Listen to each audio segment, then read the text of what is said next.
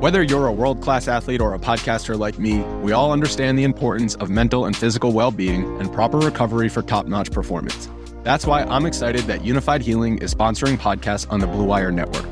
Unified Healing is a new and super innovative global network of wellness centers powered by Energy Enhancement System, or EE System. If you haven't heard of the EE System yet, then you'll want to listen up.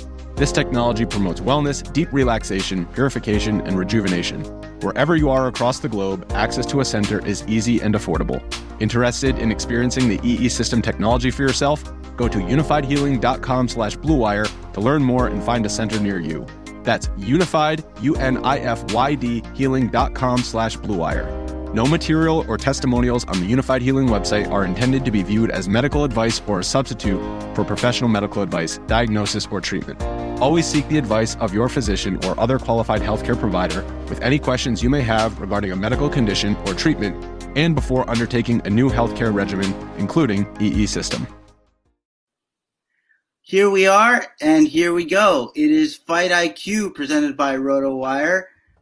Here to talk to you about UFC 268, Usman versus Covington 2, the second of two rematch title fights, which is preceded, of course, by a amazing lightweight title fight, or not title fight rather, but title contender fight between Justin Gaethje and Michael Chandler. My name is Chris Olson. I will be the host of Fight IQ this week, as Sean was pulled away unexpectedly.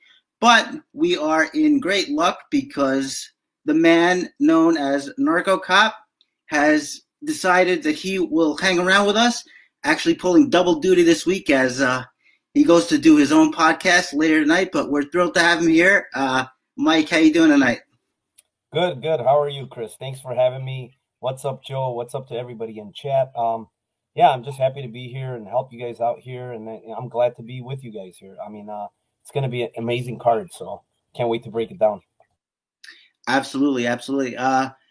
Follow Mike on Twitter at NarcoCop, and as I said, his own YouTube show on the YouTube channel is that NarcoCop MMA. Correct, NarcoCop MMA. I have the Lambeau Place podcast. It's tonight at 9 p.m. Central Standard Time. All right. Good stuff. Joe, how you feeling tonight? How are you feeling about this card? Well, first of all, got to thank Mike. Mike is also, technical advisor for Chicago PD. So we were able to kind of get him to break away from that. Very popular show. Got to tell me how Tracy looks offset. Anyway, I can use a win for sure. I've been kind of like treading water, like death by a thousand cuts. Last week, I needed Jan. Unfortunately, even though I picked Glover in the RotoWire selection, I went 6-0, by the way, the only one to go 6-0. But as it turned out, I needed Jan to win the money. So, Jan, I guess, I don't know, he had a problem with his face. I'm not really sure. He had all that Polish support, didn't work. So Glover cost me some money, even though, look, I'd always rather win, but not winning, at least having a guy like that, win was pretty nice. Glover Teixeira has always made me a lot of money in the past. So my bad for betting on Jan. Absolutely. I learned my lesson about the fourth time. It looked like he was about to get finished and then came back and won. I decided no more betting against Glover. Worked out then. That got pretty nice. I think it was plus 270 at a certain point. And if you went for the submission, which is the way he usually wins, I'm sure that was in the stratosphere. But that is over. We are set for a new, and as I think we all agree, a much improved card, even though that one was great. This one is better. And so before we jump into that, I am going to take the liberty to say that to check out RotoWire content, go to rotowire.com/free for a 10-day free trial of all premium content. There's no credit card required. Also, do us a big favor. Subscribe to our YouTube channel at RotoWire MMA. We have separate channels now. We're trying to grow them out. So if you like our MMA content, the MMA content here, you want to see more of it, do us a favor, subscribe, and all that good stuff. Now, with all of that out of the way, we can finally get to fights. Odi Osbourne, 8,700, taking on CJ Vergara at 7,500. Line on this fight. Osbourne can be had for minus 185. The comeback on Vergara plus 150. We saw a very different CJ Vergara in his Contender Series fight. He's a guy who's kind of known on the regional scene for being a slow counter striker. Came out like a house on fire in that Contender Series bout. Really smoked his opponent under a minute. I can't really trust him to fight like that all the time is my worry here. And even if he can, I don't trust his defense, especially with a guy like Odi Osbourne who's going to get after it, who does have that length and, as we've seen, that power. I do think it's going to be a firefight either way, and so you should have a bit of both.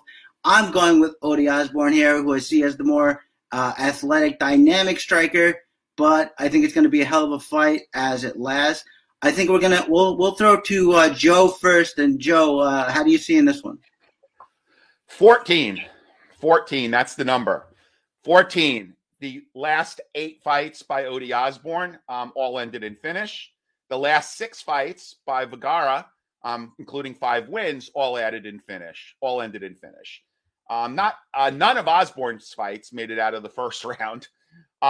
This is a real violence fight. I mean, I think it's a sneaky fight to target because it's not super high profile. And there are people that have different thoughts about whether to target the so-called curtain jerker fight of the night, first fight of the night. And I think this is a very interesting fight to target.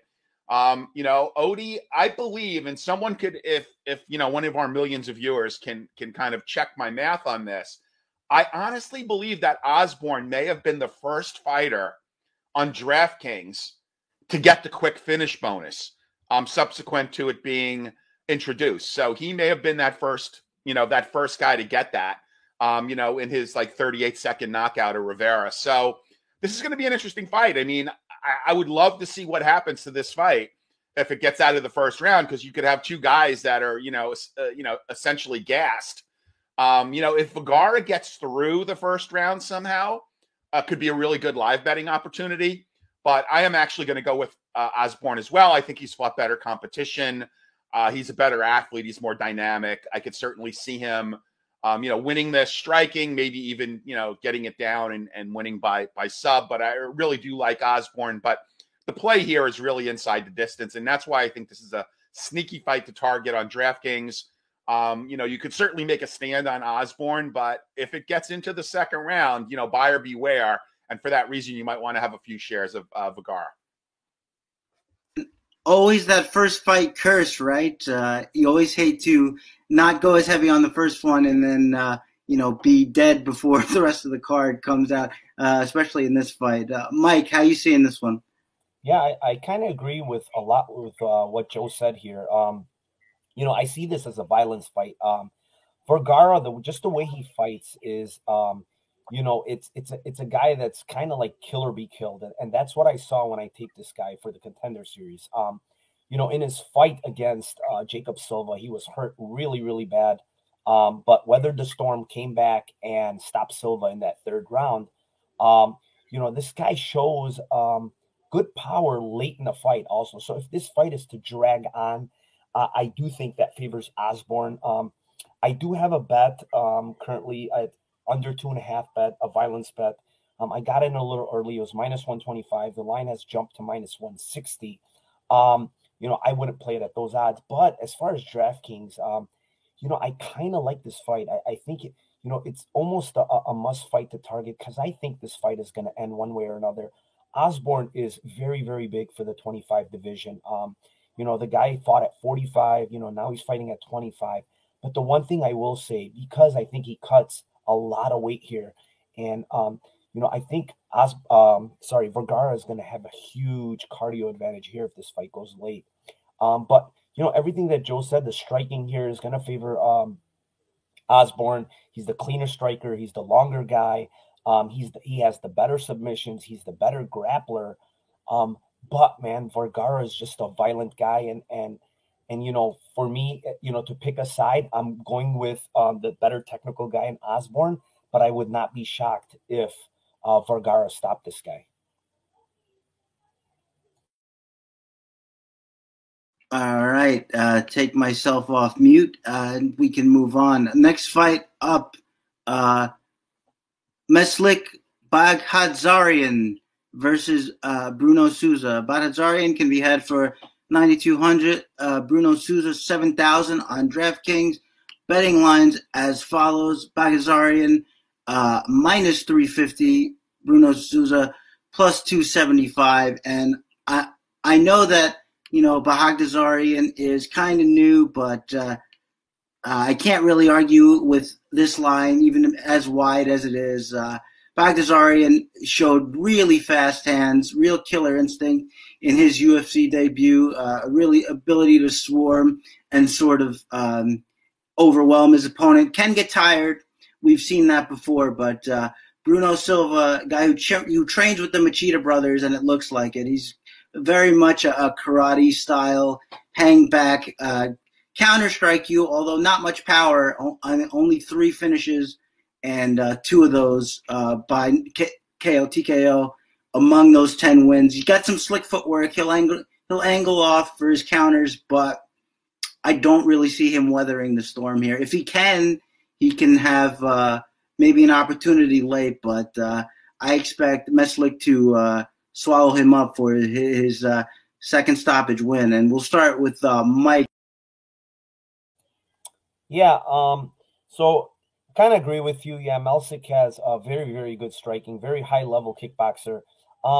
But I'm a little less high on this guy. I see this guy slowing down a lot. He slowed down a ton in this Contender Series fight. Even in his last fight, if you watch the first couple of minutes of that second round, he really didn't do much. I think he was trying to catch his breath. England didn't really push him, which was a mistake. And, he kind of, lowered that right hand and he caught the left kick to the head. But, for me, yes, Baghdasaryan is a great, great striker, but I think his cardio really needs to be shored up. I don't think this guy has good cardio. But with that being said, Souza is just unimpressive on tape, man. He's got some really good wins in the regional scene in the LFA, against Elijah Johns, Miles Johns' brother, Javier Garcia, who's actually pretty decent. And he also has a win over Camilla Kirk, who's currently in the UFC. But very low volume, doesn't really have a ground game, doesn't grapple. And now you're telling me this guy's going to have to stand and strike with a guy like Meslik. Yeah, I know he's a karate world champion, but man, the power behind this guy's kicks, the hands from Meslik, it's just night and day compared to what Souza brings to the table. So, I do have a bet of the under 2.5 at plus 120. I'm not sure what the line is currently sitting at. But another spot where it's like plus 100, minus 110. But I still see this as probably most likely a stoppage from Meslik. But if this fight goes later, I will be kind of worried because Souza's been 5 rounds, I think on 2 occasions. And so he's definitely going to have a better cardio here. And as far as DraftKings is concerned, at 9,200, I rather play, Pereira or somebody like that instead of Baghdasaryan because I'm not, even though he's got great power, Souza has this weird karate style that's going to be tough to land on him. So, yeah, that's basically what I have on this fight. You're on mute, Chris, but I know you're turning it over to me. So I agree a lot with what Mike said. One of the things that, is a warning flag for me is that, Bruno, you typically don't want to see 3 split decision wins, from a fighter coming off of a regional scene. You want to see domination. And yes, I get LFA is, certainly a 2A type of organization. It's not UFC, it's not Bellator, but it's a pretty good regional promotion, but still you've got 3 split decisions that this guy has won. And that does not bode well for an overly exciting fight on his part. I mean, maybe he could win by just essentially outlasting, the Armenian fighter. Both of these guys only have one loss. And I believe the one loss for the Armenian fighter was his first professional fight. So he's won every fight since then. I think this is his moment here. I think he needs to be aggressive and get in Bruno's face. I only watched a little bit of tape on Bruno. This was not a fight that interested me a ton.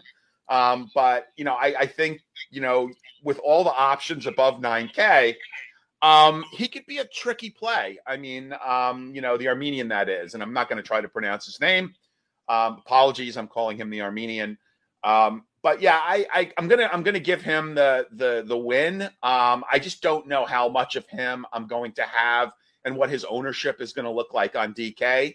But I do think with all those options at 9K up, even going down to Gaethje and up, like, I just don't know how much of him I'm going to have. Yeah. I think that's a little bit too much agreement, guys. The fans like it when we're at each other's throats. So let's see if we can get that going here pretty soon. Next fight up, let's start with the favorite. Why not? Dustin Jacoby, 9,600 on DraftKings, facing John Allen at 7,800. Line on this fight, another big one. Dustin Jacoby, minus 400. Comeback on John Allen, plus 300. And I'll get my craziness out of the way here. I'm picking John Allen to win this fight. The first thing that jumps out at me is Dustin Jacoby took this fight 5 days ago, and he's a minus 400 favorite. That seems a little odd to me. I mean, I understand he's going to be faster here. I understand he's going to have more power. John Allen's going to get in his face, but what I'm really interested here is I would say that John Allen's probably the best pure submission grappler he's fought to this point. The people who have tried to take Dustin Jacoby down have gotten him down. They haven't been able to keep him there. But I think Allen might be able to do so. And as I said, Allen will get in his face with that Brazilian Muay Thai style. He'll look to, I think, test his advantage where he can. And again, taking him down, getting him down, maybe in the first round, getting a couple of mat returns. Who knows what that does to the gas tank on less than a week's notice? So I think the line is just too wide here. My pick is generally a function of that. I'm just not comfortable laying that much, relying that much on DraftKings for Jacoby in this spot. Can he get a knockout? Of course he can. If he does, it'll likely be early. It'll likely bring you points. But, if he doesn't, you're going to be stuck with a pretty big meatball on, as what Joe said earlier, is a big card where, we have a lot of big scores to come. So that's my first dog play. I feel like that's reasonably spicy. We're going to start with Joe. Joe, you with John Allen or you with Dustin Jacoby on this? Look, I don't hate your analysis. I mean, this is a warning Will Robinson type of fight for those who get the reference to Lost in Space. I know I'm dating myself a bit here, but there was a very good remake on Netflix. So yeah, coming off of a really short notice, to be at 9.6K. I mean, I think my good friend CRG10, who does the podcast with Brett Apley on Daily Fan MMA, said, like, that's cyborg pricing, that 9.6K. Like, this guy coming in off short notice is getting cyborg pricing. And I don't know how much of him I'm going to have. There's just so many better options. And who are you going to sacrifice in the upper tier, to get Jacoby into your lineups? Now, to your other point, Chris, he could come out, like you said, and just smoke him. That could happen. I mean, if Allen is smart, he will play a clinch game and try to wear on this guy's cardio and then maybe kind of take over. So this could be a pretty good live betting type of fight, maybe into the second round, or as this fight gets longer, I could certainly see the momentum shifting, because I do think Jacoby, he doesn't come off as that kind of guy that lives in the gym. I could be wrong. I don't know him personally, so I will apologize in advance if he does live in the gym. But, like, I've definitely seen erratic performances from him. So I'm not going to go out and pick Allen because I just think Jacoby on an average to good day beats Allen on a good day. So I'm going to stay with Jacoby, but I do say Danger Will Robinson. 9.6K is awfully rich.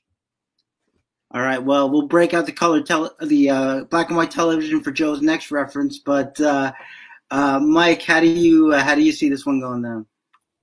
Yeah, I mean, I do have a bet on Jacoby by decision, plus 250. I'm basically turning a minus 400 into a plus 250, and my reasoning behind it is, yes, it's short notice. I think he's going to take his time. He's definitely the way better striker.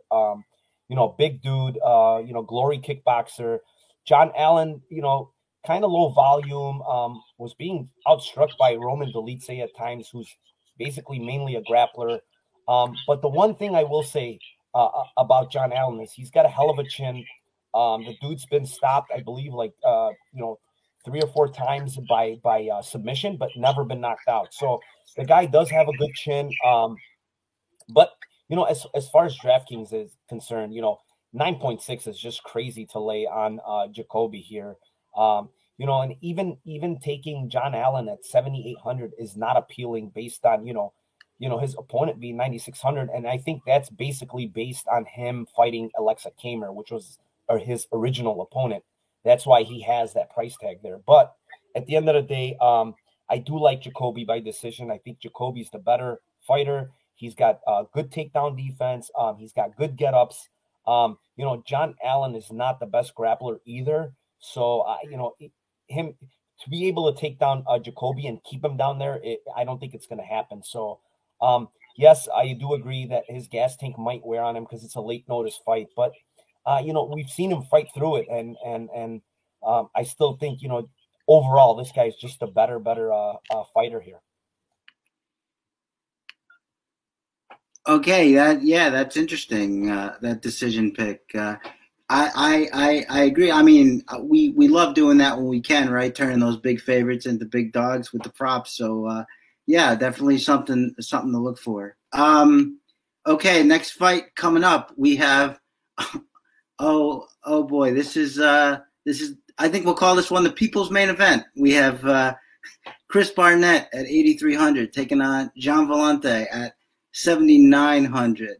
Betting line for this fight, we got a pretty close one here. It is Villante minus 135, Barnett plus 110. And what can you absolutely say about either one of these guys, frankly? But let's start with Gian Villante, who, I mean, he's retiring after this fight, and you can see why. I mean, first of all, I think he should have moved up to heavyweight a long time ago. He's always been a really big light heavyweight, but he's moved up, and he's just looked terrible in every fight. He was on his way to winning against Maurice Green until he basically tapped to exhaustion, which is something I've never really seen before. And then you had the fight against Collier where he looked a little better but was tired by the end of the first round, got hurt multiple times in that fight. And Barnett is athletic for a big dude, and he's just going to be in there swinging and making things chaotic. And I might never have trusted Villante not to melt under those conditions. I certainly don't now. I think that Barnett, we saw his rock chin against Ben Rothwell. He did ultimately get him out of there by sub, but took a lot of big shots and landed a lot of big shots when he was dead tired, which is something I will not take for granted when it comes to Villante. I think he just gets swallowed up by the hurricane that is Huggy Bear here. If this goes for too long, it's going to turn into an epic slogfest through the mud. But I think Huggy Bear probably gets this done before that. I'm gonna say he's gonna take a finish here. And for Villante, the retirement couldn't come at a more perfect time. I just think he's finished. Looked terrible on the scales again, and I just think Huggy Bear gets his proper UFC debut. And we'll start with Mike on this one. Mike, how do you see this one going down? Yeah, I mean, you got to stack both these guys for DraftKings. It's the best. No, but I mean, stay far away from both these guys on DraftKings, I believe. If I was to take anybody on DraftKings, it'd probably be Barnett, but at 8,300, I just don't think he's going to stop Vellante. The one thing Vellante is, he's durable. Most of his losses when he's getting stopped are later in the fight, in the third round. Most of the time, the one time to Mikhail Olajaychuk, he took a shot to the body and he went down. The one thing I will say about Huggy Bear is he does throw hard. He shows a great chin. That's all true. But I just don't like what I see from the guy either. And, looking at these two guys on the scale, I'm not too happy with both of them. Gian Vellante, this is his, last fight. He's going to retire. And he absolutely looked horrible at the weigh-ins. But what I do have is I have a over 1.5 bet. I got in early again. It was minus 155. I have a lot of units on it. I have 4 units. But now, the price has kind of swelled up. I would not touch it at this price. It's minus 220, 225.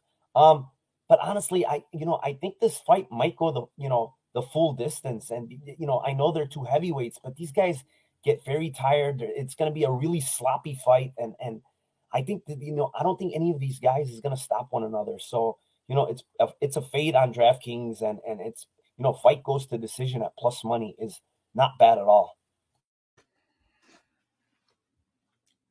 Yeah, certainly a possibility. I mean, if you are hinging on the finish, it's probably first round or bust, most likely. Definitely one of those where we could see them, struggling, and we could see a lot of hands on hips if this goes into the second and third round. So definitely be on the lookout for that if you're looking to play either one of those guys. Okay, next fight coming up. Oh, what am I possibly thinking? Yeah. How could I forget? Joe, sir, what do you have for this one? Okay, so a phrase that I never thought I'd hear myself say: there is line value on Vellante on DraftKings. I am not taking that line value, but I wholeheartedly encourage guys that I'm playing in 3-mans and 5-mans on DraftKings do take the line value in Gian Vellante. I'm going to pick Barnett here. It's not an overly enthusiastic pick. I will tell you that, our good friend of the program, Uncle Weezy, who, took over last week for the real Chris Olsen, who had an appointment with his manicurist. He has a really funny dialogue going about a TV show with, Huggy Bear and Gian Vellante and, their cops. I mean, listen to Stat Diggers and you can kind of hear the whole monologue. But I'm going to go with Barnett here. It's not an enthusiastic pick, and those guys who see me in those 3-mans and 5-mans, please take the line value in Gian Vellante. I really wish you would. Thank you. That will be something to watch, and I'll definitely be on the lookout for that as well. Okay, now we go to the next fight. Ian Garry making his promotional debut at 9,500, so a big one there, against Jordan Williams, who's at 6,700. Line on this fight, where are we? Yes, is minus 375 for Ian Garry, plus 280 for Jordan Williams. Ian Garry, coming over from a decent run in I believe Cage Warriors, right? And kind of sort of a lanky counter striker. Good footwork again, kind of can use his length well. Didn't really see much in him that says he's going to be a finisher here. We'll have to see how that plays out. Jordan Williams gets hit way too much. We've seen him as a grappler. He tried taking down Mickey Gall. He got him down, didn't work out too well. But he is a wrestler by trade, and that'll be his path here. Ian Garry showed himself to be a decent scrambler. And I'm not really in the mood to trust Jordan Williams, even though 6,700 for a wrestler, maybe something you want to take a little bit of a look at, but especially since I don't expect Ian Garry to be lethal. But so I think if I had to straight pick this one, it would be Ian Garry, but I'm not touching that 9,500.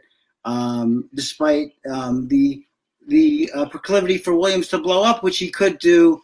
But I think I'd dog or pass this one as far as DraftKings goes, because I'm just not willing to lay out that kind of salary for Ian Garry. But Joe, we'll start with you. What are you thinking about this one? Yeah, so I am going to lay that salary on Ian Garry. This is just, Jordan Williams, I believe, said as much to James Lynch. This is a setup fight. This guy is 23 years old, and while I don't move in that direction, he is not very hard on the eyes. 7-0 pros. He's got also 7 amateur fights going back to 2017. So, yes, he's been fighting since he was 17 years old.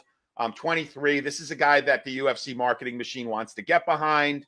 I believe he has the best inside the distance line on the entire slate. And for that reason alone, I want some shares of him. I'm not sure what ownership is going to look like, but I'm going to take a lot of Garry here. Knowing that it's a setup fight, I don't know if that motivates Williams to fight harder or if he just essentially says, the hell with it. I'm not really sure. He did take a pretty decent beating from Gall, who looked better than he had ever looked, in that fight, or better than he looked in a long time since he fought Mike Jackson, maybe. So I got Garry here. Despite the flags, I am going to lay the 9.5K and work him into some lineups. I think you almost have to, based on having the single best inside distance prop on the entire slate and knowing that this is a guy that the UFC wants to get behind and market. All right.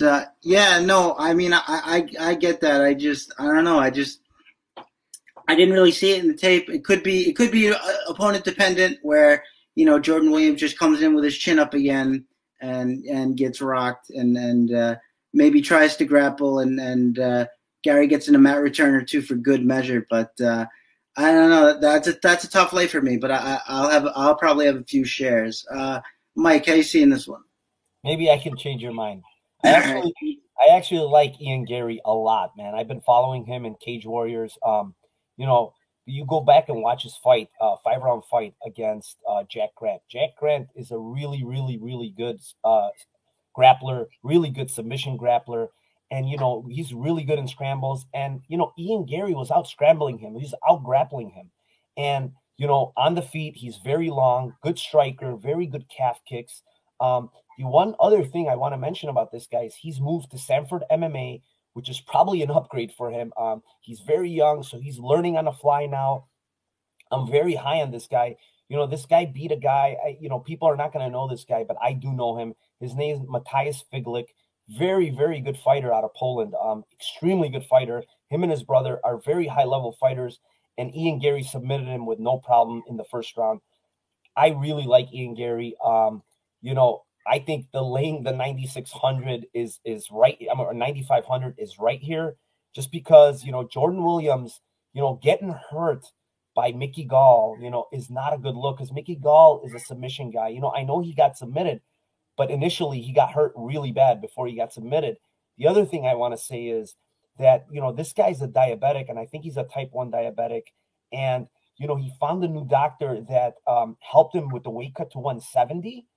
Because this guy was fighting small at 185. But the problem is, I think, and I'm not sure, but based on what I saw in his last fight at 170, it looks like his chin is gone because he's cutting this weight, So there's a lot of concerns with his chin here.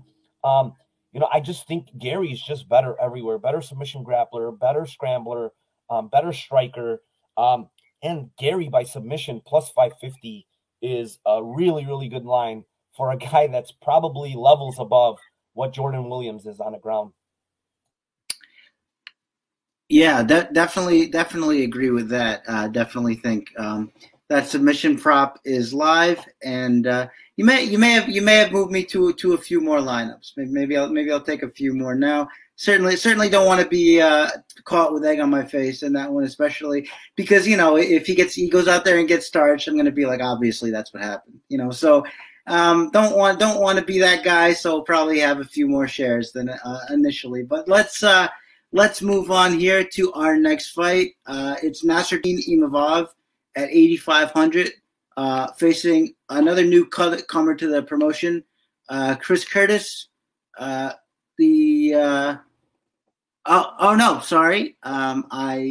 skipped ahead there. He is facing Edmund Shabazian, who is at 7,700. There you go. My first time hosting, folks. Growing pains, so bear with. The line on this fight, which I will get correct, is Imavov minus 115. Comeback on Edmund Shabazian minus 105. And for me, this is a fight where, we've seen Imavov. He's a real slick striker. He's got good footwork. He's got a good command of range. I think he's going to lean on the wrestling a little bit more in this one. He is a Dagestani fighter. He's trained with all those guys. Certainly no stranger to a takedown. We saw him take down Ian Heinisch in their fight. And, simply put, the book is out on Shabazian, I think. Taken down and ground out in each of his last two fights. Shabazian is a lightning striker who has got power in his hands. He was hurting Jack Hermansson very badly until Hermansson was able to get that fight to the ground and basically had to sell out to get that fight to the ground the first time he did. And if he didn't, who knows what would have happened. I think Imavov can survive on the feet here if that's his play. I actually think that would be the more intriguing fight, the one I would like to see more. But I think Imavov's path of least resistance here, and the one I think he's going to go with, especially if he gets stung early, is a wrestling path. And for that reason, I think he plays a little better on DraftKings. I think watching these guys slug it out will be fun and could potentially lead to a finish one way or the other. But I like Imavov to mix in the takedowns here. And I believe we start with Mike on this one. Mike, how you seeing this fight? Yeah, I think it's a really, really close fight. I kind of disagree a little bit with on the feet. I think Imavov is probably the cleaner, the more technical striker here. But I think the power lays with Edmund Shabazian. But the issue with that is Edmund Shabazian's power goes away after, the 7.5 minute mark. And, I think that's all he carries. He carries it early. And then, this guy has shown a very, very bad gas tank over and over and over again. I'm not going to say Imavov has the best gas tank, but I do believe he has the better cardio here. He really, really impressed me against Heinisch, stopping a guy in Heinisch that, faced some really, really good guys. I don't think he's been stopped once by submission, but man, he just looked really, really polished in that fight. Heinisch attempted, a ton of takedowns and just wasn't successful against this guy. So he also has a good takedown defense. I think on the feet, I favor Imavov. He's the longer guy. I think he's the better technical striker. And the later this fight goes, I think it favors Imavov by far. So, I don't have any type of bet on this play. I don't really like the DraftKings numbers, 7,700 and 8,500 on Imavov, just because Imavov I don't think is that much of a grappler. I think he has 2 takedowns in his career. And I'm just afraid this is going to go to decision. So, paying 8,500 for a fight that probably goes to decision is probably not the way to go. So yeah, if I had to pick one, I would pick Imavov. I think he's the better striker. He's the better prospect. After this Shabazian has really fallen off a cliff lately. Yeah, absolutely. And we have seen that gas tank go away. Definitely interesting to see what these guys look like when they slug it out. Joe, how do you see this one? Okay, so I am on Shabazian here. One, I like the line value on DK. I think this line will flip by fight time. He's minus 105 already at 7.7K. That's real line value, which I like. Neither one of you guys mentioned it, so maybe I'm breaking some news to you guys, but Shabazian has left Glendale Fight Team and is now training at AKA with, all those Russian killers. That's DC's camp. That's Habib's camp, Islam Makhachev. Now, granted, it usually takes a fight or 2 or 3 to get a benefit out of a camp change, but at least this kid had recognized he's gone about as far as he could go with the Glendale fight team and has done something to improve himself. Major camp shift, in my opinion, going to AKA. So I like that. I also, I think there's a lot of recency bias. He took two guys who were probably top 5 fighters, not probably are top 5 fighters, and he lost to them. And he did not look awful in either fight. Before that, he was just kind of running through, everybody. So I think this is a step down for him. And I think this is a very winnable fight. I'm not saying the UFC is doing him a favor, because I do think Imavov is good, but I think this is just a step down from the guys that he's been facing. And I don't think that Imavov is going to use wrestling first, but we'll see. I like Shahbazyan. I like the line value, 7.7K. I think he's going to be pretty popular. Much better line value on this fight than there is on Gian Villante. So give me Shahbazyan here. I would appreciate it if you would take a dig at Villante for every fight prediction. That would be ideal for me. But some contention there, and I think what we do all agree on, it's going to be a great fight, and can't wait to see that one. That one of the fights on that's not the main card that I am very much looking forward to. Okay, now we get to newcomer Chris Curtis, who is taking on Phil Hawes, who is the favorite at 9,400. Curtis comes back at 6,800 on DraftKings. The line on this fight, minus 300 for Hawes, plus 250 for Chris Curtis. And this is one where I'll say I'm very comfortable laying that number. Chris Curtis is sort of a swarming striker, but defense leaves a lot to be desired, and can be taken down very easily. Hawes has tremendous power. Hawes is a great wrestler, and I have to say he showed us in his last fight. I mean, Kyle Dawkins thought he was just going to go out there and get him tired. Turned out Kyle Dawkins was the one getting tired late. So if Phil Hawes has a gas tank now, which is something that had always plagued him before, he's going to be all the more dangerous. And I really like him here. I think he's a guy who is going to be better everywhere. I think this is a really tough debut for Chris Curtis here. I don't see a lot of paths. I'm going to be all over Phil Hawes in this one, and we'll start with Joe. Joe, where do you see this one going? Yeah, so I'm going to actually take a flyer with Curtis here. Ooh, and I'll tell you why. Look, I'm doing this based primarily on the opinion of somebody else. So I should warn everybody, not to necessarily tail me here, because I'm putting a small amount of faith into someone who knows this fighter quite well. Curtis has always had a chip on his shoulder. He has not gotten he's not gotten the call up prior. He essentially had retired. Apparently he comes from money, so he doesn't need to fight. But for him, it's just about, the competition. And when he wasn't getting that call up, he got a little discouraged. What I also find very interesting is why Hawes did not want to fight Curtis on short notice previously when he had the opportunity to do that. And now Curtis is coming back off of having at least, somewhat of a more complete camp. So I found that very interesting. Like, why not take the guy on short notice, and now you're agreeing to fight him, and maybe he got pushed into taking this fight, and maybe he realized that if he doesn't fight now, he's probably not going to fight before the end of the year. So I'm a little suspicious. And again, you guys know I love narrative. So the combination of the GOAT Cody Safick saying that he liked Curtis in this spot and why, and the idea that Hawes could have had this fight where his opponent, the same fight with his opponent getting much, much shorter notice, and he refused it, is kind of suspicious to me.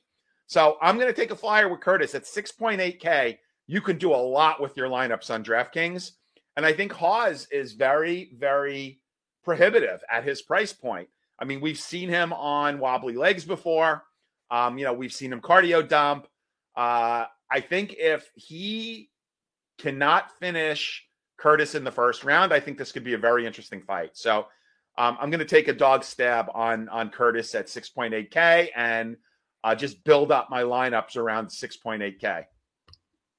All right. Well, I didn't think I'd be saying this, but Mike, break the tie for us here.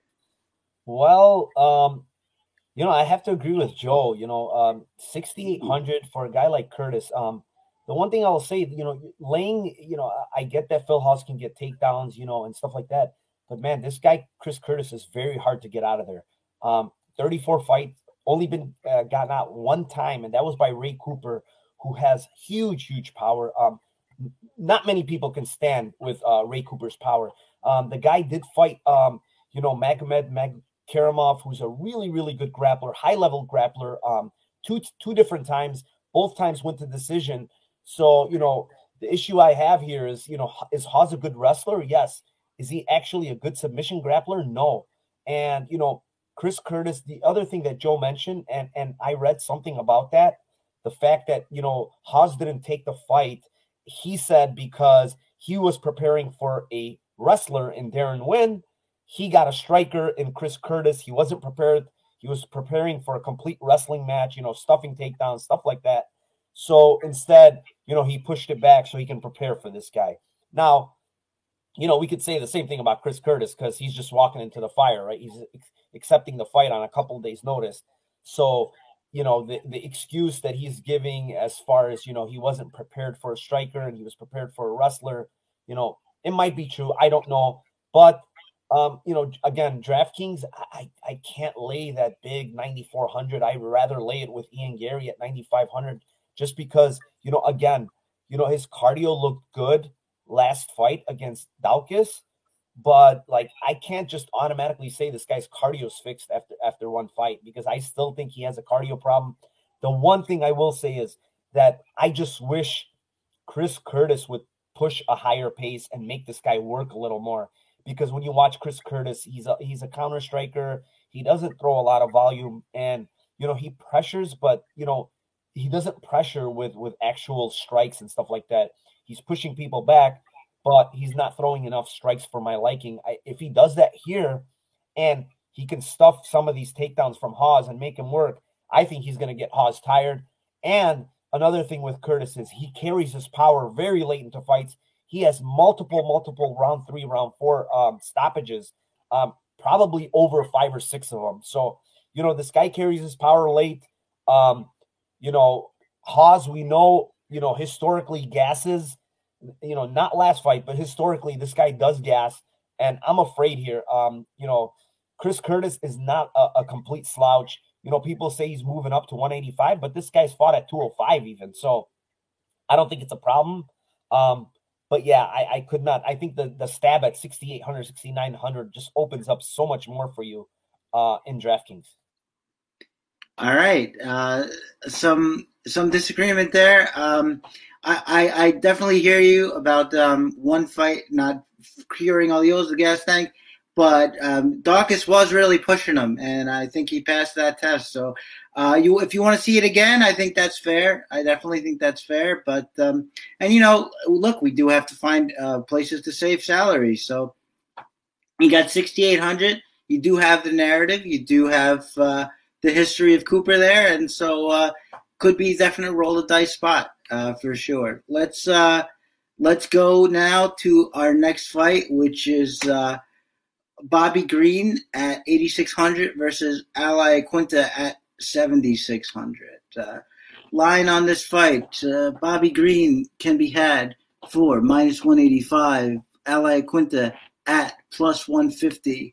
I think this is a spot where, I think Bobby Green is actually a little bit being undersold here at the -180. I think he might actually be a victim of all those unjust scorecards that he's gotten over the years. Because look, you can say that in the eyes of the judges he gives fights away because he's the ultimate let my opponent dictate and then I'll come back and sting him with shots. And judges don't respond to that because let's be frank, a lot of judges don't know what they're doing. But I think that I think this is a walkover spot for Bobby Green. If I'm being honest, I think he's better everywhere. He's faster. He's the better kickboxer. He's going to be the better grappler. Ally Quinta is a reasonably sharp boxer, and he can get a pressure game going, but just sort of too one-dimensional. And I think the speed and the head movement and the angling off of Bobby Green here, I just think Iaquinta is going to be a step behind the whole fight. Iaquinta is very tough, so he could see the final bell here, but which could make it a little tough on DraftKings. But I expect Bobby Green to just pour this on. I mean, you're looking at a guy who turned it on against Fiziev and almost won that fight. So I really like Green here. Maybe better as a bet, but I'll have a few stabs at DraftKings as well, just in case he does pour the volume on. And I think he could be a contrarian play if that happens. He's always in there landing a lot of strikes.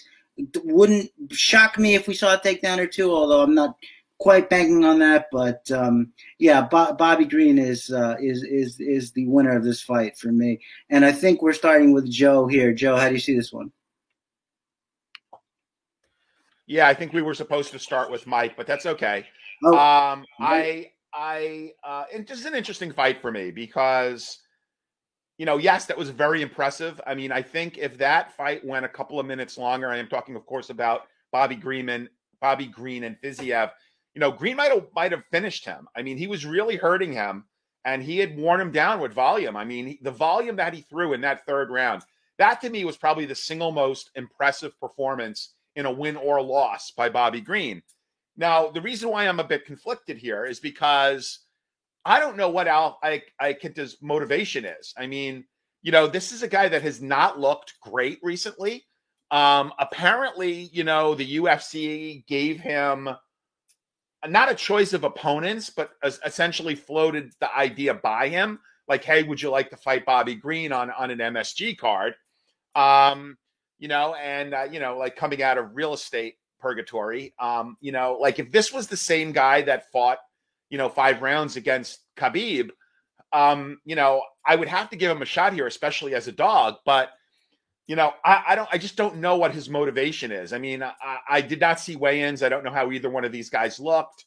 Barring you guys telling me that one or the other looked like crap, I would probably lean towards Bobby Green, but something tells me I should have a few shares of Al Iaquinta at a dog price, in some DraftKings lineups. But in all honesty, this is not a fight I'm targeting. So I'm probably going to be, and again, I don't know what ownership is going to be in this fight. I'll probably be at or under ownership. I really don't see myself targeting this fight because I don't really have a strong take. I would tend to chase the salary on Iaquinta.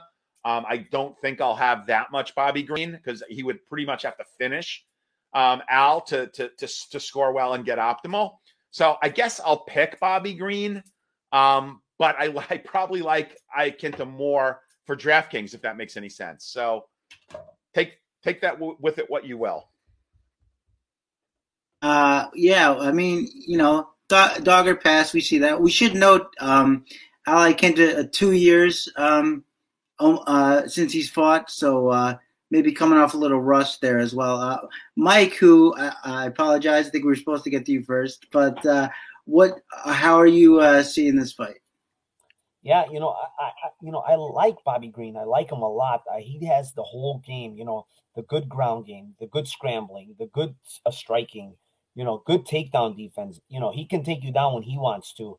The guy is really, really good. You look at this guy's record, right? And it's 27-12. And look at it on the face, you're like, oh, this guy's okay. He's a journeyman. But no, man, this guy is really, really good. But I will say one thing about Bobby Green. This guy fights down or up to his level, right? So what I mean by that is he fights down to his opponents. If it's an opponent that's not really good, he fights down to their level. Or if it's an opponent that's really good, he fights up to their level. And we saw it in the Fiziev fight, but then we also see it against guys like, Clay Guida, Alan Patrick. He gets in these close fights against guys that he absolutely should be, winning easily in these fights. But no, Bobby Green plays around a lot. Bobby Green, he loves fighting. He says he loves fighting, and he showboats out there, and he does stuff like that. Well, last fight, we didn't see that against Fiziev because he knew that Fiziev is a very, very high-level, dangerous striker. So, the playing around and stuff, he couldn't do much. So what did we see from Bobby? He leveled up his game. he showed more striking. He showed more volume, which is, awesome, right? Now he's fighting Al Iaquinta. He's been gone for 2 years. To me, it's a step down versus Fiziev. And now, which Bobby Green are we going to see? The guy that goes down again to his opponents, or the guy that just fought Fiziev in an absolute war when he almost got Fiziev out of there in the 3rd round? If it's that Bobby Green, I'm very confident in the 180. But that's the problem with him. I cannot lay minus 180 with Bobby Green. If this was plus money, then I can definitely take Bobby Green. But I can't lay chalk with this guy because you just don't know, which Bobby Green is showing up.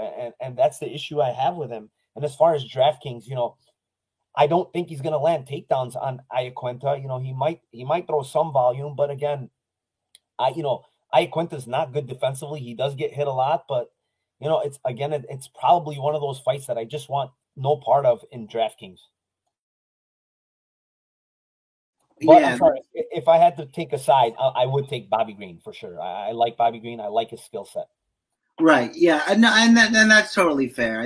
Both of these guys, nothing else, are tough. So, it could be one where you do, even if the volume does pour, we have the 0.4 significant strikes now. So, it just wouldn't be enough at the price point. So that's definitely something to consider. All right. Next fight coming up, it is the debut of Alex Pereira versus Andreas Michailidis. Pereira coming in at 9,100, Michailidis 7,100. Odds on this fight is Pereira at minus 275, Michailidis coming back at plus 210. And this is one where I wouldn't even consider this laying. Really, I think this might be sort of a good price for Alex Pereira. I think that Michailidis, we've seen him go for a takedown or two. He's a strong guy in there, but generally what he likes to do is sort of just bulldoze in on his opponent with those big strikes. And against a laser striker like Pereira, that just can't be a good idea. I think that Pereira is going to get him out of there. If he does go for takedowns, that changes things. You would expect that he would try, but as someone who's not really a wrestler, who knows how well that would even go. It's not as though Pereira is, a fish out of water defending. We have seen him defend on the regional scene. These fighters maybe not the best of caliber, but it is there. He has done things like spread his stance, like try to dig for underhook. So the fundamentals are there, and I just don't see Michailidis really getting things done in that way. And again, I think if he comes in with that house on fire style of closing the distance, throwing big looping shots, he's just going to get countered to death. So I like Pereira here. I think he gets this finish. And I think we were mentioning setup fights before. I think this is a welcome to the UFC for Alex Pereira. And I like him quite a bit here. And now we will start with Mike since we missed him last time. So, Mike, how you seeing this fight? So I kind of agree with you. I do like Pereira striking. We know this guy is very, very powerful. He's known to knock out, in the kickboxing scene. He knocked out Adesanya. He beat Adesanya twice. But I have concerns.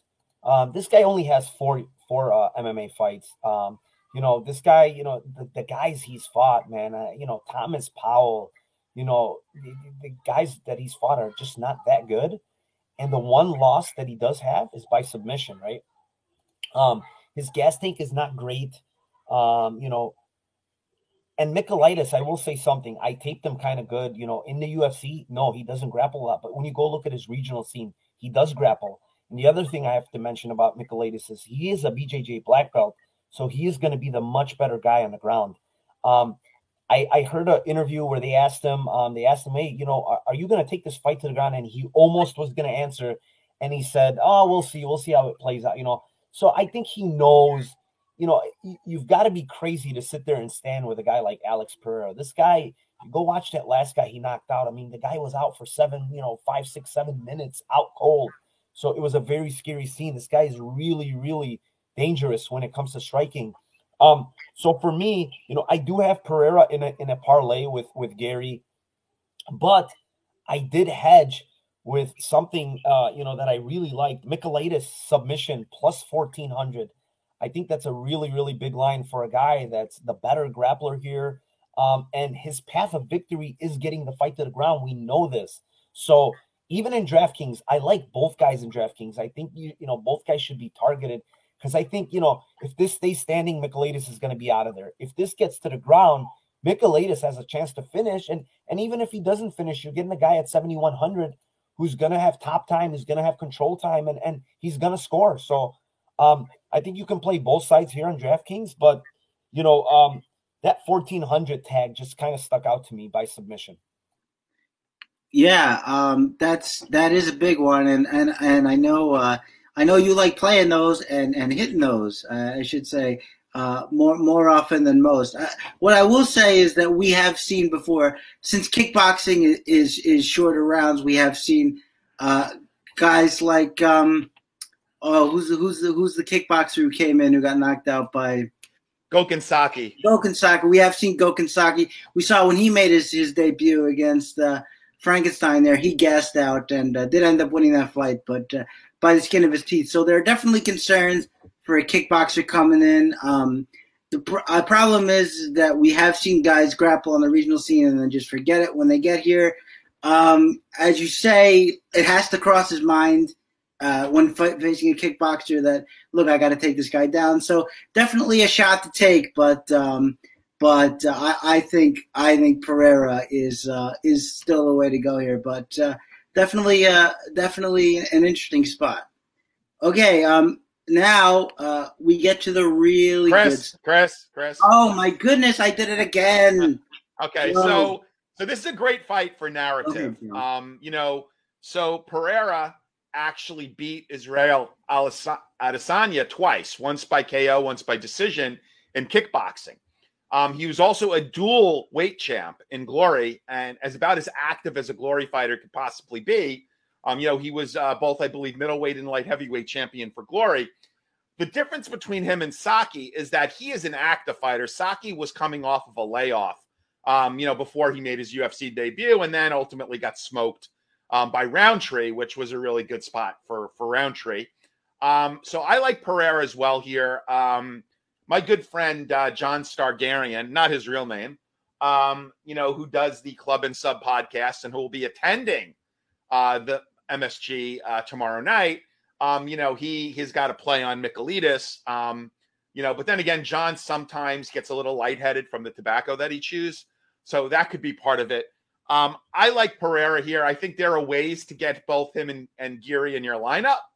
Could probably figure that out without my help. But yeah, I'm going to go with Pereira here. I do think that this fight could get interesting the longer it goes. I could certainly see momentum shifting to Michailidis, but give me Pereira here and give me him to get an early finish. All right, I'm going to give Joe a complex here. I'm sorry about that, Joe. That will probably not happen again. I am going to now, however, move on to, as I say, the good stuff. It is Justin Gaethje at 8,900 taking on Michael Chandler at 7,300. The line on this fight, we have Gaethje coming in at minus 225, and Chandler can be had for plus 175. I think that this is a bad matchup for Chandler. Sort of remarkably so. Just we know the gas tank issues, we know the leg kick issues, and we know that Gaethje is not a guy that you get him out of there with one big shot. I don't care what your power is like; it just doesn't happen.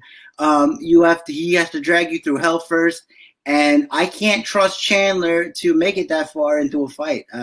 The second round against Charles Oliveira, the reason he gets caught with that hook is he comes out and his hands are way low and he doesn't retract and he just gets caught. The hands are low because he's tired. He used a lot of energy in that first round. Now, Michael Chandler comes into the lightweight division and instantly becomes one of, if not the biggest hitter in that division. So Can he do it? Can he land a flush shot? It's not something you can bank on because we've never seen it before. So I'm not going to bank on it. We know that Chandler has problems specifically with the leg kicks. Khabib had to go through 3-4 different chain wrestles to get him to the floor. If Chandler has to work that hard, maybe he gets him once or twice. But if Chandler pops back up, if Gaethje pops back up, that works to drain the gas tank as well. So the avenue here is a big shot from Chandler. I think it's very small. I think it's very narrow. I think Gaethje takes this fight. I think maybe second, early third round stoppage, but I think Gaethje gets it done at some point. And Joe, to make sure I do not forget you, we go to you first here. So how are you seeing this one? I pretty much agree with everything you said, Chris. As hard as it is for me to admit that or acknowledge that, I do think this is a bad matchup for Chandler. I do think Gaethje could win this fight by leg kicks alone, if that's what he wanted to do. I also believe, to your point, that he is not going to finish Gaethje with one shot. I don't think that, Chandler has got better hand speed than, say, Michael Johnson, who caught Gaethje early and, Gaethje came back and, they just destroyed Michael Johnson.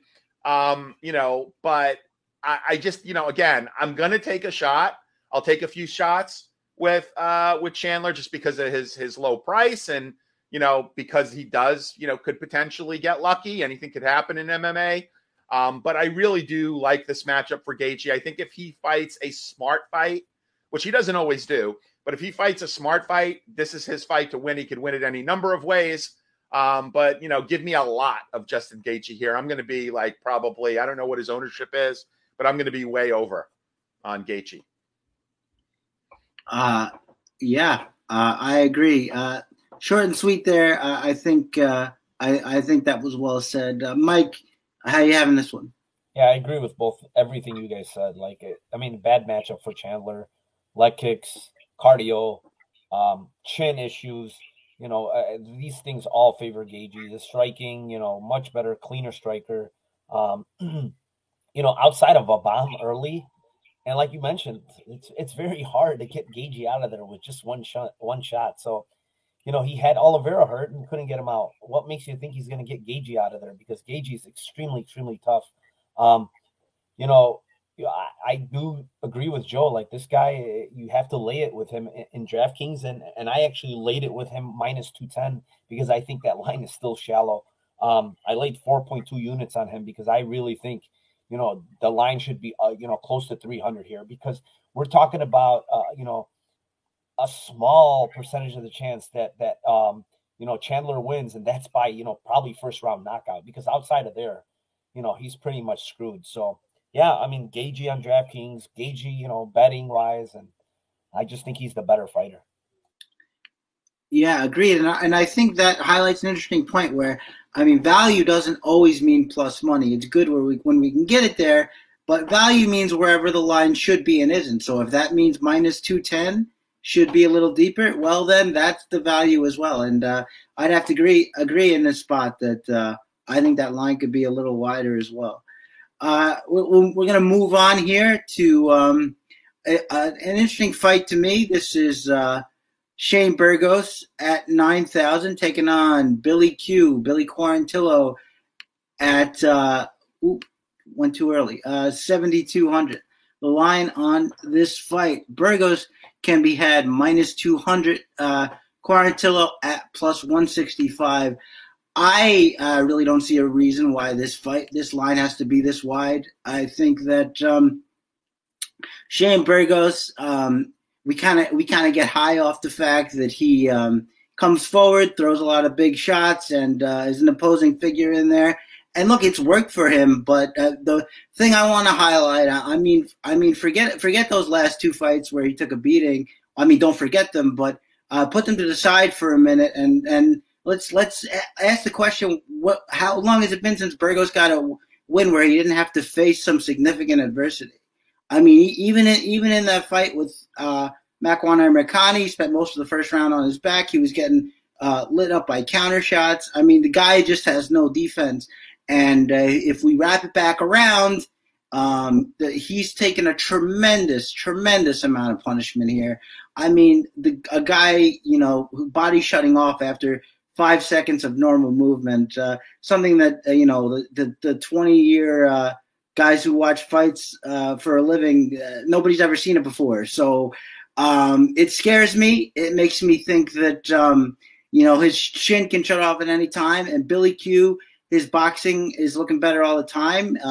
He was able to hold his own standing against Gabriel Benitez, and he's just an expert back taker, really gets there and gets that body lock immediately and hold you there. It is not going to be a guy who completely gasses and lets you back in the fight the way Amirkhani always does. So yeah, I'm taking Quarantillo here. I think the bloom is off the rose a little bit for Shane Burgos, at least in my opinion. Quarantillo only finished once in his 19-fight career, so makes me believe that he can stand up to the shots.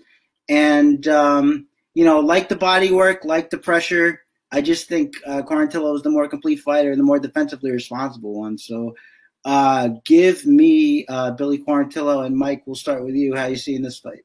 Yeah, I agree with some of the stuff you said, especially the amount of beatings Burgos has taken, especially with the last fight. The last fight against Barboza, the way he went out, the delay was really, really concerning. And I think he's coming back a little too soon here after that type of knockout and that type of beating. The other thing you mentioned is go back his last 6 fights, right? Qatar, Holabao, Swanson. I don't think he got hurt in a Amirkhani fight, but Emmett Barboza, every single one of those fights, he got hurt. Even Holabao hurt him in that first round. People were saying, oh, well, Billy Quarantillo doesn't hit very hard. Hey, he got, what's his name out of there last fight, and Gabriel Benitez is known to be durable. He got him out of there. The other thing I want to mention is when you got knocked out the way Burgos got knocked out and the amount of beatings that he's taken, what's not good is something that Billy Quarantillo does very well is throw a ton of punches. And whether it's one punch or accumulation of punches, that's the issue I have here with, Burgos. He's going to eat a lot of punches. He's not defensively responsible. He wants to, eat one to give one. And, Billy Quarantillo, he's going to match his cardio. He's going to keep coming forward. Both guys coming forward. I would like to see who's going to actually take the back foot in this fight. And, to me, I always play Billy Quarantillo round 3, and Billy Quarantillo round 3 is plus 2,000 here. The guy just keeps on coming. Burgos is, I'm very scared of, what's going to go on with him lately because, two of his last 6 fights, he's been stopped in the 3rd round. Billy Quarantillo has very good cardio, throws a ton of punches. I think it's a good spot for Billy Q, and I think this line is a little off, I'm going to say Burgos is the better striker. He's got a little bit more power, but again, a lot of durability concerns right now with Burgos. So when it comes to DraftKings, I think I rather play Quarantillo. He throws a ton of volume. I actually think he might be able to get a couple takedowns, but I don't think he's going to be able to control Burgos because he's really good. I mean, he's actually really good at stuffing takedowns. But, the longer this fight goes, the more he's going to have that chance to get the takedown. So, yeah, I like Billy Q here. I like Billy Q round 3 plus 2,000. Okay, our next fight. Just kidding, Joe. So I bet plus 200 that neither fighter takes a step backwards in the first 2.5 minutes. That's I really kind of like that line. So plus 200, neither fighter takes a step back in the first 2.5 minutes. I agree with most of what you guys say, although I do in some respect think that this is a step down in competition for Burgos compared to the killers that he's been facing. I don't think that Quarantillo hits quite as hard as he doesn't kick as hard as Barboza, doesn't hit as hard as Cater and other guys that Burgos has fought. Burgos is part of that Tiger Schulman camp with, Jimmy Rivera. I think that this is a fight that Burgos has to win. I'm not saying he's going to get cut. I don't have a crystal ball, but like this is probably, and again, this is no knock on Quarantillo because I think Quarantillo is a good fighter. Just in putting it in perspective, I just think this is the easiest opponent he's had in a while. With that said, I understand your concerns, like, coming back maybe too soon from, such a brutal beating. The other thing is, let's not forget that, Quarantillo, I know there's recency bias in all these fights, but Quarantillo did not look good against Gavin Tucker. I mean, as good as he looked in his last fight against Benitez, he looked that bad against Gavin Tucker. I thought Gavin Tucker was maybe an average to above average fighter, and he put a beating on Quarantillo. So, let's not forget that. That's only one fight removed from his last fight against Benitez. So I'm going to go ahead and I'm going to pick Burgos, but I do like this fight to target a bit on DraftKings, and I do think there's some value in Billy Q at 7.2K. I do think there's some value there. I think he's going to be pretty popular. Obviously opens things up, to build some stars and scrubs lineups at 7.2K. So, give me Burgos to win, but I could certainly see myself having more shares of Quarantillo on DraftKings. All right, moving on to our next fight, which is Marlon Vera, 8,800, taking on Frankie the Answer Edgar at 7,400. Line on this fight, Vera can be had from minus 150. The comeback on Edgar plus 125. I think rumors of Edgar's demise have been greatly exaggerated. I don't think that his chin is just going to blow up in there, particularly a guy against Vera who spends a lot of time still. I mean, he's gotten better, but especially in the first round, spends a lot of time on his back foot. I think Frankie's going to be able to pressure him here, get the takedowns. We have to remember in that fight against Jose Aldo, the entire third round, she goes right to the back take and just locks him down for the third round. Edgar is a long-standing jiu-jitsu black belt. I think he can do much the same thing. He's going to have to be careful, but do I think Vera is the one-shot kill striker who's going to get him? I really don't. You could have said the same thing about Ortega before their fight. I understand, but I really just don't see Vera. I wouldn't bank on that happening again. Let's say that, and certainly wouldn't do it here against Vera. I must say I've never been the biggest fan of Marlon Vera. He's gotten much better, but I still, as I say, worry about his ability to cede ground in the cage, and I don't think that's going to play well for what Edgar is going to come in there and try to do to him. I think the takedowns are going to flow here. We know about the performance against Yair Rodriguez. Anything close to that would be amazing for Edgar at this price, and so I'm going to take the shot. I'm taking Frankie Edgar, and I think this is Joe, yes? Yeah. Joe, how do you see this one? Yeah, I'm kind of leaning the same way here. I mean, originally I looked at this fight and I thought, maybe Cheeto. He's such a slow starter, and he's lost rounds to really bad fighters like Guido Canetti. I think, if Edgar is not completely washed, and I say that, with great morose because, Edgar, being a New Jersey guy, Edgar, there was always a billboard when Edgar was champ, New Jersey's own, Frankie Edgar. There was a big billboard right along the highway with Frankie Edgar on it. And that's before I really got into UFC to the extent I'm in now, I should say MMA. Frankie's got a gym, maybe 15 minutes from my house as well. He's got a UFC gym. I want, emotionally, I want Edgar to win. Realistically, I think he's got a really good chance to win. And I just love that 7.4K salary. I think you could do a lot with that. There's some pretty obvious lineups that you could build with that 7.4K. So I do like that a lot. And I am going to take Edgar. All right. Sounds good. Mike, how you seeing this one? I'm right there with you guys. This is when we talk about huge step down, I mean, look at the guys Edgar has faced recently. Max Holloway, Korean Zombie, Pedro Munoz, Corey Sanhagen, Brian Ortega. I mean, this is a massive step down for Frankie Edgar. You know, the flying knee, he took against Sanhagen. I think age actually doesn't matter there. Like anybody that gets caught with that flying knee is probably going to go out. And then 1 year removed. I mean, he went 5 hard rounds with Pedro Munoz, who's a much more powerful striker than Chito Vera is. Chito Vera, for me, is not a powerful striker. He's more of an attrition fighter. He gets guys there, later in the fight. He tires them out, and then he gets them out of there. He doesn't have that one punch power. Has some good elbows, good knees in the clinch, stuff like that. But I also think Frankie Edgar can easily take him down, can easily have top time against this guy. And this guy likes to play off his back a lot too. So, you guys mentioned he loses the first round a high percentage of the time versus very low-level fighters. Guido Canetti, and we're talking about different levels here. And I think Edgar, even at 40, 1 year removed from a 5-round, very, very good fight against Pedro Munoz in which he won, I still think he has it, man.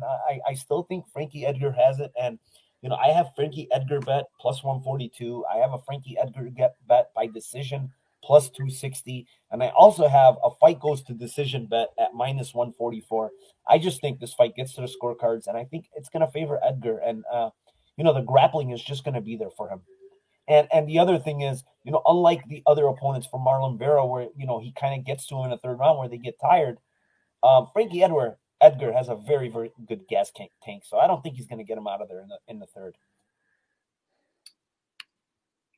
All right, moving on. We got our first of 2 title fights. Zhang Weili. Well, I guess they're close enough; it doesn't matter. Zhang Weili at 8,000. Rose Namajunas, the champion, at 8,200. Line on this fight is similarly close. We have Zhang Weili at minus 120, Rose Namajunas plus 102.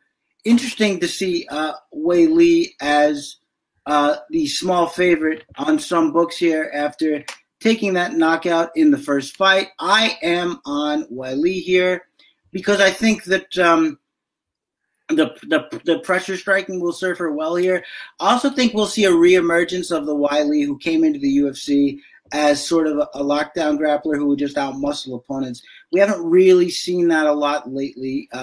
We've seen more Weili the striker, but that's what she was on the Chinese regional scene, and that's what she was coming in here. I think we see that again.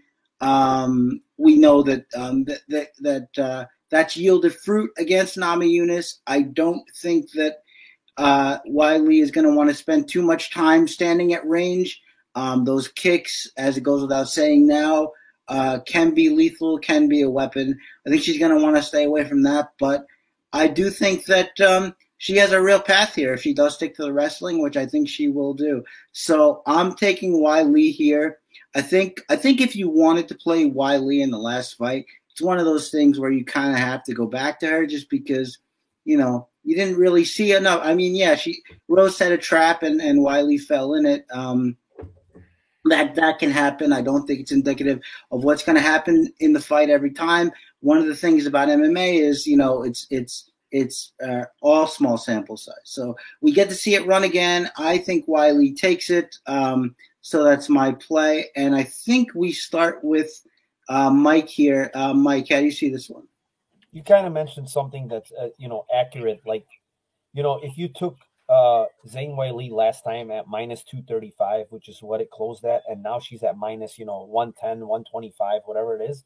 I mean, what made you change your mind? One head kick that, you can't really you get much out of that head kick. You can't really determine that, Rose Namajunas was the value side because she landed a head kick, which is not a high, percentage play. It's not going to happen very often. So you mentioned something that's, very true. If you played Wang Zhili last time, you should be playing her again here at a smaller price.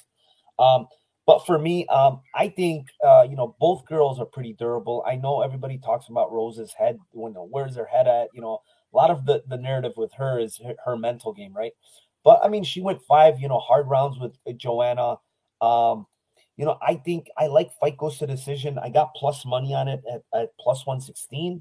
I'm not sure what it's sitting at right now, but I kind of think this fight is going to go there. It's both girls are really good. I think the line is pretty accurate. I think it's a coin flip. Like I favor Rose on the feet. I think she's the much longer fighter, and when it comes to submission grappling, she's the better submission grappling, but the better actual grappler wrestler is Zhang Weili. She's the more powerful girl when it gets to the ground. So, yeah, I think it's kind of a coin flip. If I had to take one, I would probably take Zhang Weili. I just like her pressure. I like her cardio a little better the later this fight goes. And I have a bet that this fight's going to decision. So, yeah, I like Zhang Weili here. And as far as DraftKings, I mean, you're probably going to have to target this fight. It's a 5-round fight. And, either I can't really pick a side here. 8,200, 8,000. I think both of them are not bad, but I'd probably favor a little more on the Weili side because you got a little bit of line value and you have the grappling from her. Joe, you're up. Yeah, pretty much what Mike said, with the exception of I have a much stronger take on Weili winning this fight. Mike made all the points. Like if you bet Zhang last time, are you going to let a flash KO talk you off of betting her again at a much better number? There is some line value. Again, great point that Mike made.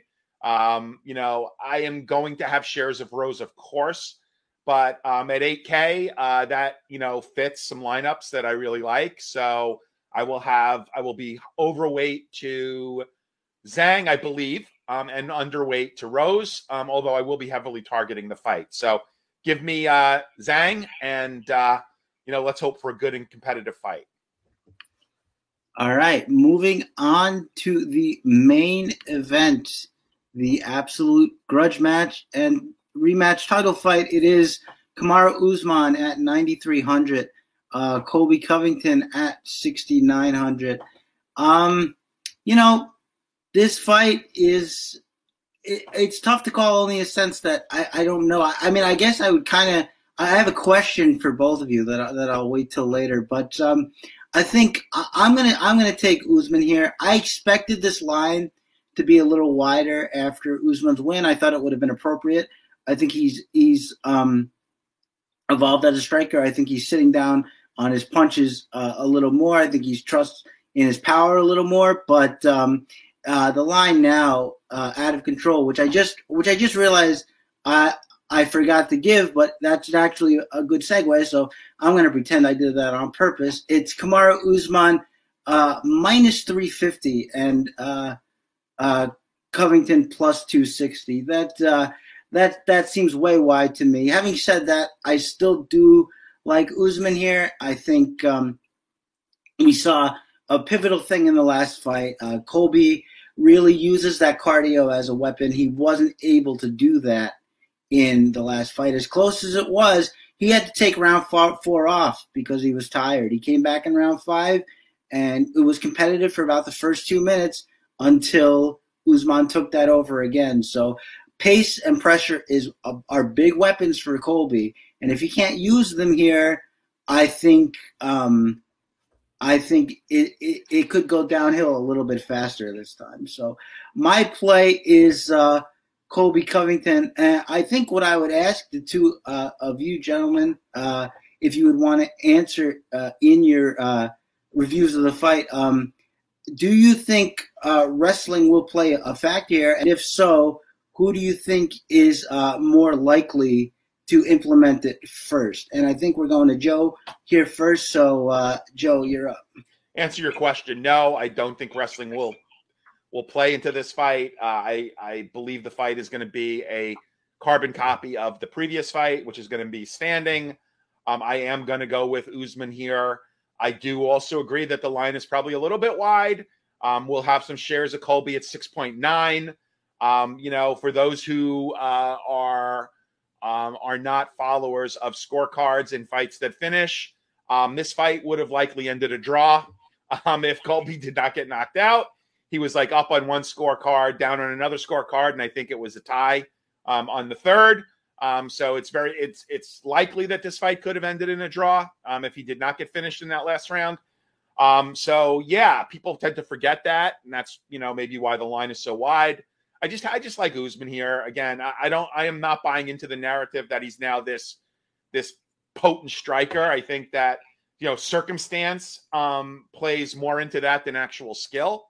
But I do like Usman here, but I'm going to have shares of Colby. I'm not sure how equal my shares are going to be, but I think this is a fight to target. I think this fight is very stackable in cash on DraftKings, because of the high output and the volume. So I am going to take Usman. Curious to what Mike has to say here. Yeah, I'm pretty much there with you guys. The line is kind of ridiculous to me. In a close, very competitive fight, and the first time out, and you made a good point. Like, all of a sudden, everybody's putting everybody used to complain just like 2 or 3 fights ago that Usman's striking is not that good, and he just has this wrestling base, and all of a sudden, 2 knockouts later against Burns and Masvidal, all of a sudden he's some great striker. I don't buy it, to be honest. Does he have a great jab? Yes, I really like his jab. I really like his body work, which is what worked the first time against Colby Covington, which he's probably going to go to the same well again, because I think those body punches slowed down Covington. But again, it's going to be a lot closer than people think, just because Usman stopped him last time. Colby Covington is a real 170-pounder. Gilbert Burns isn't. Gilbert Burns is a 155-pounder. And the other thing I will say is I don't like how, Usman reacted to some of those punches against Gilbert Burns in that first round. I mean, I know he can recover real good. I know he has a very good chin. But again, go back and watch that first round. He hurt him, and then he wasn't reacting to punches well, thereafter. The one thing that happened is Burns gassed himself out, trying to get the knockout. And, from there, Usman took over. So, did Usman all of a sudden turn into some great striker? No, because I think he still lacks some defensive skills. He still gets hit. And even against Masvidal in that first round, it was competitive. Masvidal landed, I think, more strikes in that first round. So, you can't sit here and tell me that this fight is not going to be competitive, because I really believe it will. But ultimately, what changes where Colby can actually get a win here? And I don't see it. And I don't think grappling is going to be there, because Usman is such a good defensive grappler himself. He's not going to get taken down. And I think that's going to wear on Colby's gas tank too. So, yeah, for me, I have to choose Usman here. But again, this line is way, way off to me. I might actually, if this hits plus, 280 range, I might take a shot with Colby Covington.